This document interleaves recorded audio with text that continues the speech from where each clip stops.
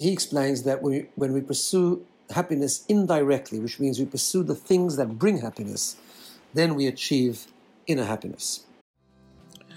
You are listening to The JP Show, where we discuss the issues you care about from a Jewish perspective. I am Rabbi G. And I am Rabbi Levi. And we hope you enjoy this episode.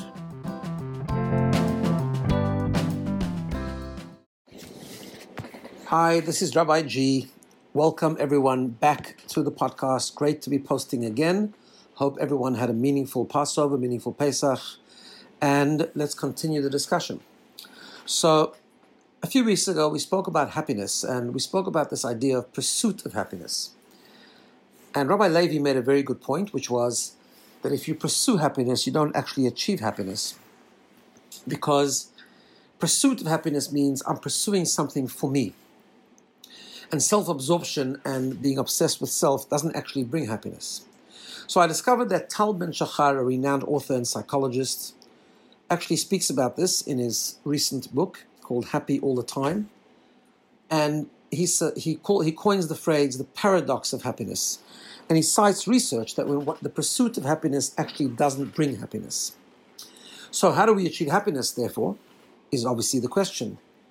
And he explains that when we pursue happiness indirectly, which means we pursue the things that bring happiness, then we achieve inner happiness.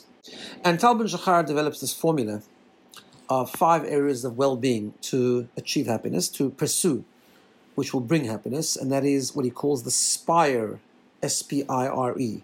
Spiritual well-being, physical well-being, intellectual well-being, relational well-being, and emotional well-being. And the first one he discusses is this concept of spiritual well-being, which I want to talk about a little bit. And spiritual well-being, he says, is the concept of finding meaning and purpose in what we do. To give you an illustration, one of the studies he quotes is a beautiful study where researchers gathered together janitors who were working in a hospital building and asked them about their job. And it turned out there were 3 areas, 3 groups of people. There were those that called it just a job, meaning something they hated doing, just wanted to get through the day, but they had no choice because they needed to make a living. The second group actually saw it more as a career, meaning they were interested in promotion. So they were more enthusiastic to work what they were doing each day in the hope that they would maybe be promoted to becoming a manager of a team or something even greater at a later stage. But then there was the third group who actually saw what they were doing as a calling. They believed, correctly so, that by being a janitor in a hospital building, they were saving lives because the doctors were doing their part, but the building needs to be clean and hygienic, and therefore they were participating in that overall mission of helping other people, which is correct and beautiful. And of course, that's what it means to have a meaning in what you do, a meaning in life, which of course ultimately brings a feeling of contentment and a feeling of inner happiness. But then Tal Ben-Shahar goes and he makes the following comment, and he says, based on Viktor Frankl's work, that there are 2 things. There's the meaning of life and the meaning in life. So meaning of life is a much more broader question and more complex one. It's about what is the meaning of life, what is our value system, what's the purpose of existence, why are we here, why was the world created, and so on and so forth, which to answer those questions or to get some connection to these questions, you need some sort of religious belief. Of course, in the Jewish world, we have the concept of our Torah, the moral compass, our ethical code, our moral code, our code of conduct between people, between man and man, our interpersonal relationships, and so on and so forth. So he says that when he talks about spiritual well-being, that's not necessary. What's more necessary is the meaning in life, just to find a purpose and a calling in what we do each day, which probably is correct to some degree, that one finds some level of happiness just by being enthusiastic and passionate and enjoying what we do each day because we find that it's a calling, we're helping someone, providing a service, or whatever it might be. But I like to provide for you or suggest to you the JP, the Jewish perspective in all of this. And while he might not be wrong, but I think it's limited, and I think it's so much deeper and broader if we combine both sorts of meanings. In other words, every person needs values. We need the meaning of life. And we need that value system, and we need to pause every so often to think about and reflect, what are our value system? What is our value codes? What's our ethical code? What is morality for us? Why are we living? What's our overall mission in terms of how we live the entire life experience? And then, of course, we need to focus on each day separately. Mindful living is a big part of spiritual wellness and spiritual well-being. But I think when we wake up in the morning and everything that we do, including our job, our career, our parenting, is inspired by and guided by and driven by our overall purpose. In other words, our meaning in life is guided and driven by our meaning of life, then the depth, the inner contentment, the feeling of inner happiness is so much deeper and so much broader when we live like that. So let's try and not just have meaning in life, but reflect on our meaning of life and combine the two. Let the meaning of life each and every day inspire the meaning in life. That's my opening message. So, Rabbi Levi, we haven't heard from you for a while. All right, everyone. It's great to be back. So discussing the difference between meaning in life and meaning of life. And just want to sort of elaborate on that a little bit, what my thoughts were when hearing you talk about it. How meaning in life basically means that there's only meaning within this world. There's nothing beyond this world, in other words. When you say there's meaning of life, that means that there's a creator who transcends the creation, who is the creator who made the creation, and he did that for a reason, and that is the meaning of creation, and that is the meaning of every individual life as well. But in order to have that, you need to have something outside of the world. What he's saying so is... So you're saying because it's a higher purpose. Correct, it's higher. Beyond just what we see in front of us and what we're living through currently. If you have meaning in life, it means what I'm living through currently is really all there is. There's nothing outside of it. It's just I have to... And besides the fact that that's just incorrect, obviously, because we believe that there's a creator, and the creator gave us a moral code. We call that the Torah and the mitzvot and all of that. And that is the ultimate meaning of life. And as you said, that then gives us meaning in life as well. Also, if you think about it, if you only have meaning in life, it's sort of not really real. You know, it's you have to make it. You have to, because if there's nothing outside of this world that's dictating what real meaning is and what real values are, so it's really what I decide the meaning is, that's what it is. I have to actually infuse my life with meaning. It's not coming from anywhere else other than me. That's great. In other words, what you're saying is you almost have to justify the meaning. Correct. So, for example, if I own a chocolate factory, and that's my job, I need to be able to rationalize and to sort of explain why that's such an important service and find a calling in that. Right. And even if I do find the calling, and even if you do something even more valuable than that, or more virtuous than that, but at the end of the day, who says that calling is good? Who decided that this and this is good? And obviously, even if you go even deeper, ultimately, who decided what's good and bad in general? Right? You know, is it if it's all decided by the human beings who live within existence the way we know it, then it's not really real. It's just decided. The meaning of life, if you believe in a meaning of life, which means it's something outside of our reality, which decided that we should exist and gave us and for a reason, and that reason is the meaning, then there's actually truth. And ultimately, I do think that in order for someone to be happy, it has to be real. If there's nothing else beyond the here and now, and, you know, we're alive for what? 100 years, hopefully, whatever it is, 120, as we say in Judaism. But that's a very small amount of time, and that's not a lot, actually. But, it's almost insignificant if you think about it in the grander scheme of things and how big the universe is and how long the universe has been going and how long it will go for. If you believe there's something outside who created this and gives it meaning, then everything that I do is not just about the here and now. It's everything. It contributes to the entire existence that was, that is, and that will be. So, I mean, that ties into the whole discussion about the difference between subjective morality and absolute morality, right? And Rabbi Sachs, in his book Morality, I think discusses this as well, that it's very limited. I mean, I think we need to recognize the finiteness of our own existence.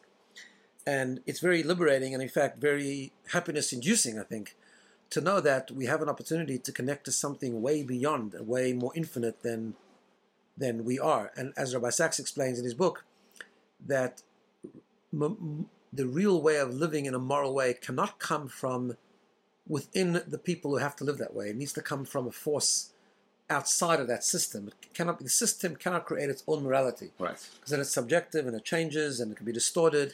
But yeah, so besides for that fact that it could be distorted and it's also very limited, it's also very finite. Right. And therefore it needs a power greater than the system, which we call God, to look from afar, so to speak, from a distance, in other words, and be able to look at the bigger picture and create a truth, which is the absolute morality, which is what we live by. I think that's true, again, on a practical sense, that if morality is decided by human beings, so who's to decide that tomorrow human beings, and as we know in history, human beings have decided that a lot of terrible things are moral and good. Us Jewish people, we know that the best. People persecuted us, and they claimed that that was moral and good for society. Right? Obviously, that was totally distorted. So having a God ensures that there's one morality, and that's eternal, and that's what's good. But also, I think just from a happiness point of view, I think if you actually know that what you're doing counts, really counts, not only counts here and now, but counts forever and for all of eternity, that's a very, very powerful message. But on the other hand, I think what's also true is that you can't, and I think you have a good phrase that you'll remind what it is, you can't only live for the grand scheme of things. I think if you're constantly thinking about that what I'm doing now is not really relevant now, it's about the general picture. I think there always has to be the specific picture. The now as well is also important. So that's very true. So first of all, a couple of things with that. Number one, I always use this phrase that, mindful living in the moment is very important, but you have to connect it with the bigger picture, as we said before.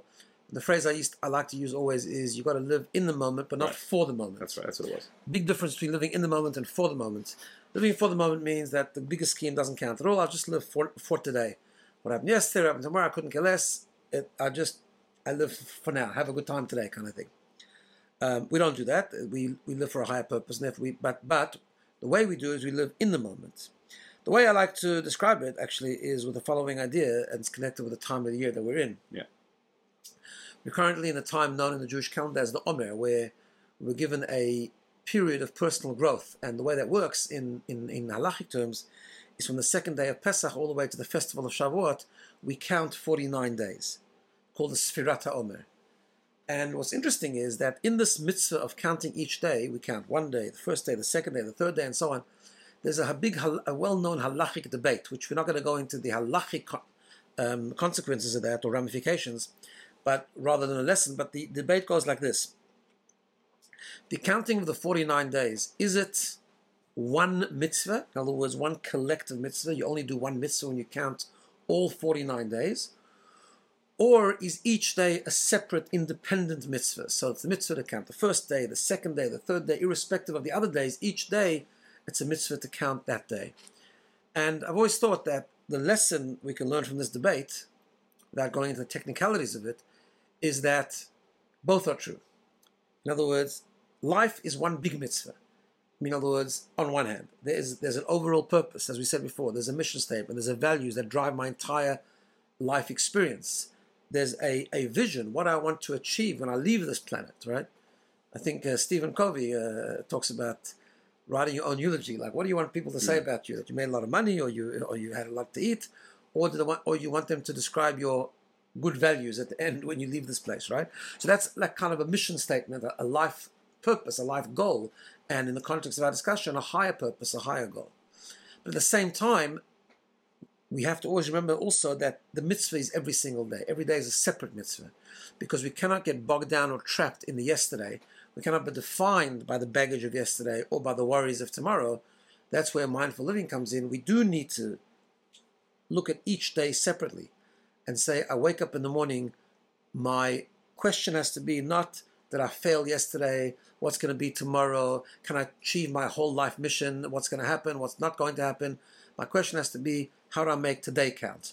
How do I make today a deeper existence? In other words, how do I make today fit into my overall mission, but without worrying about, did I do my mission, did I achieve my mission yesterday or next week or last month? So that's how those two things come together. Right. It's interesting because in a way they're two opposites, because what we're saying, and it's interesting because we say that before I make a decision, a moral choice, I need to know that it's not only the here and now that my choice is going to affect, this is going to affect everything. Every good deed that a person does is a spiritual explosion And every not good deed that a person does is damage done to the world, physically, spiritually. There's a sort of spiritual damage. On the other hand, I have to know that if I did something wrong, the next day that shouldn't hold me back from I could say, well, I basically ruined my life and I've ruined the world, so what's the point now? Right? So that's where the here and now comes in. No, I have to focus on today.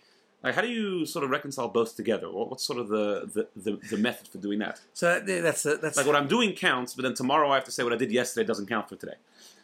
Yes, that's a really important discussion, and I think actually that's where there's two things that come into this which are really important. And that's where, by the way, Jewish mindfulness differs a little bit from secular mindfulness. Because not everything is always in line with Jewish thinking. I mean, mindfulness is a great model. But in literature, mindfulness, you often learn about this moment is the only moment, right? And while that's true to some degree, but it's not true completely. Because when we make decisions, you're right, number one, we have to learn from yesterday. Yeah. And we have to consider the impact on tomorrow. Right? So we consider the future and we learn from the past, but we're not defined by the past or defined by the future. That's number one. Number two, we have a brilliant concept in Judaism, which is a fantastic idea called tshuva. Right. So the reason that we're not defined by yesterday is not because yesterday doesn't count. Yesterday does count. And in fact, I have to take responsibility for yesterday. And there was damage. And there was damage yesterday, and there was a failure. But it doesn't define today. So let me get on with today, and then I need to dedicate time to take care of yesterday. And I can do that because I can take responsibility, I can learn from yesterday, and I can repent and I can return. And in fact, spiritually speaking, we are taught the most amazing thing, that we can even transform the past. If we learn from the past and we use it as a catalyst for further growth, becoming a better person today, and we learn the lessons, we actually fix the past and transform the past. The same thing with the future. I don't get bogged down with things I can't control in the future, but I do consider the future. I consider my actions. So those two things, it's a complex issue, but those two things actually do come together. Yeah, it's a fascinating thing. All right. I think that's all for today. That's good. Great to be back doing this again. See you all next week. Thank you so much, everyone, and we'll see you next week.